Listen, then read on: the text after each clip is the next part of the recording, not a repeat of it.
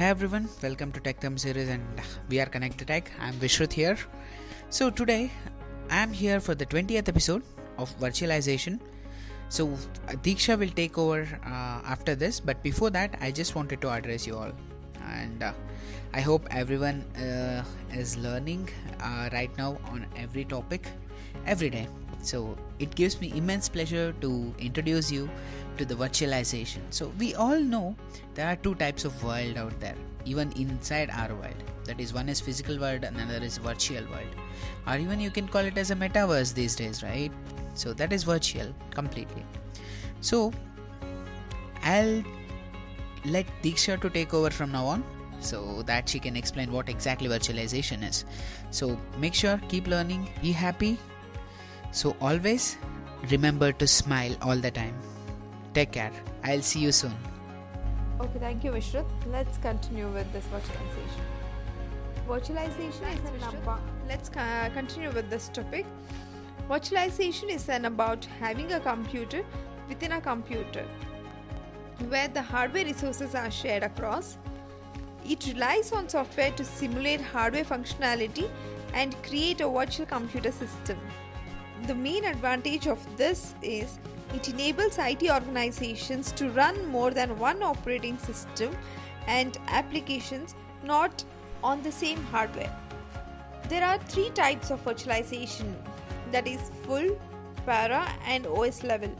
Full virtualization is a specialized type of software that is necessary for full server virtualization.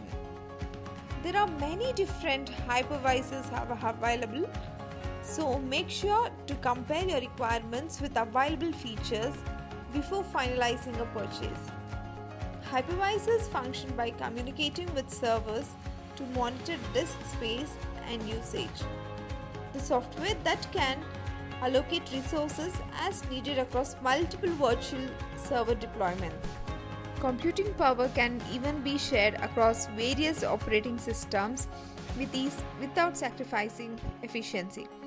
Hypervisors do require a set amount of dedicated server resources to operate, limiting overall server power. When utilizing full virtualization, the separate server instances will not need to be aware of each other. The major difference between full and para virtualization is that each OS on the server is aware of each other's presence.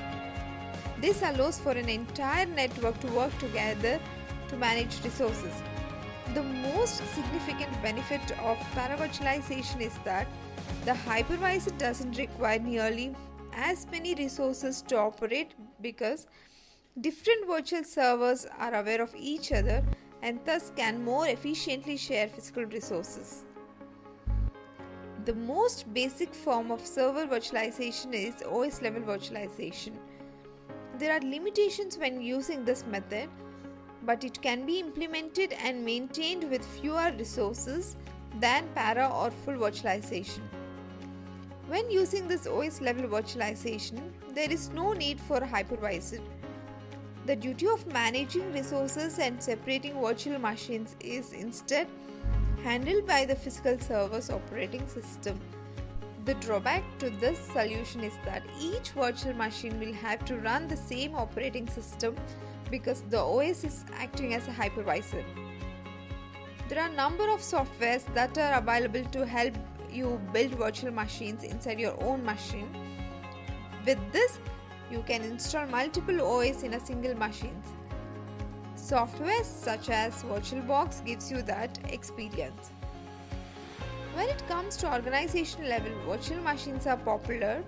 These virtual machines are easily offered as a service by leading cloud providers. This also comes under IaaS.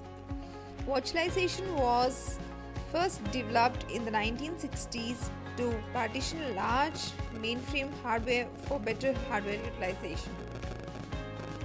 I am done for today. Tomorrow I will be back with another new topic. Any guesses? Stay tuned. Keep learning and happy listening. Stay safe. Sure.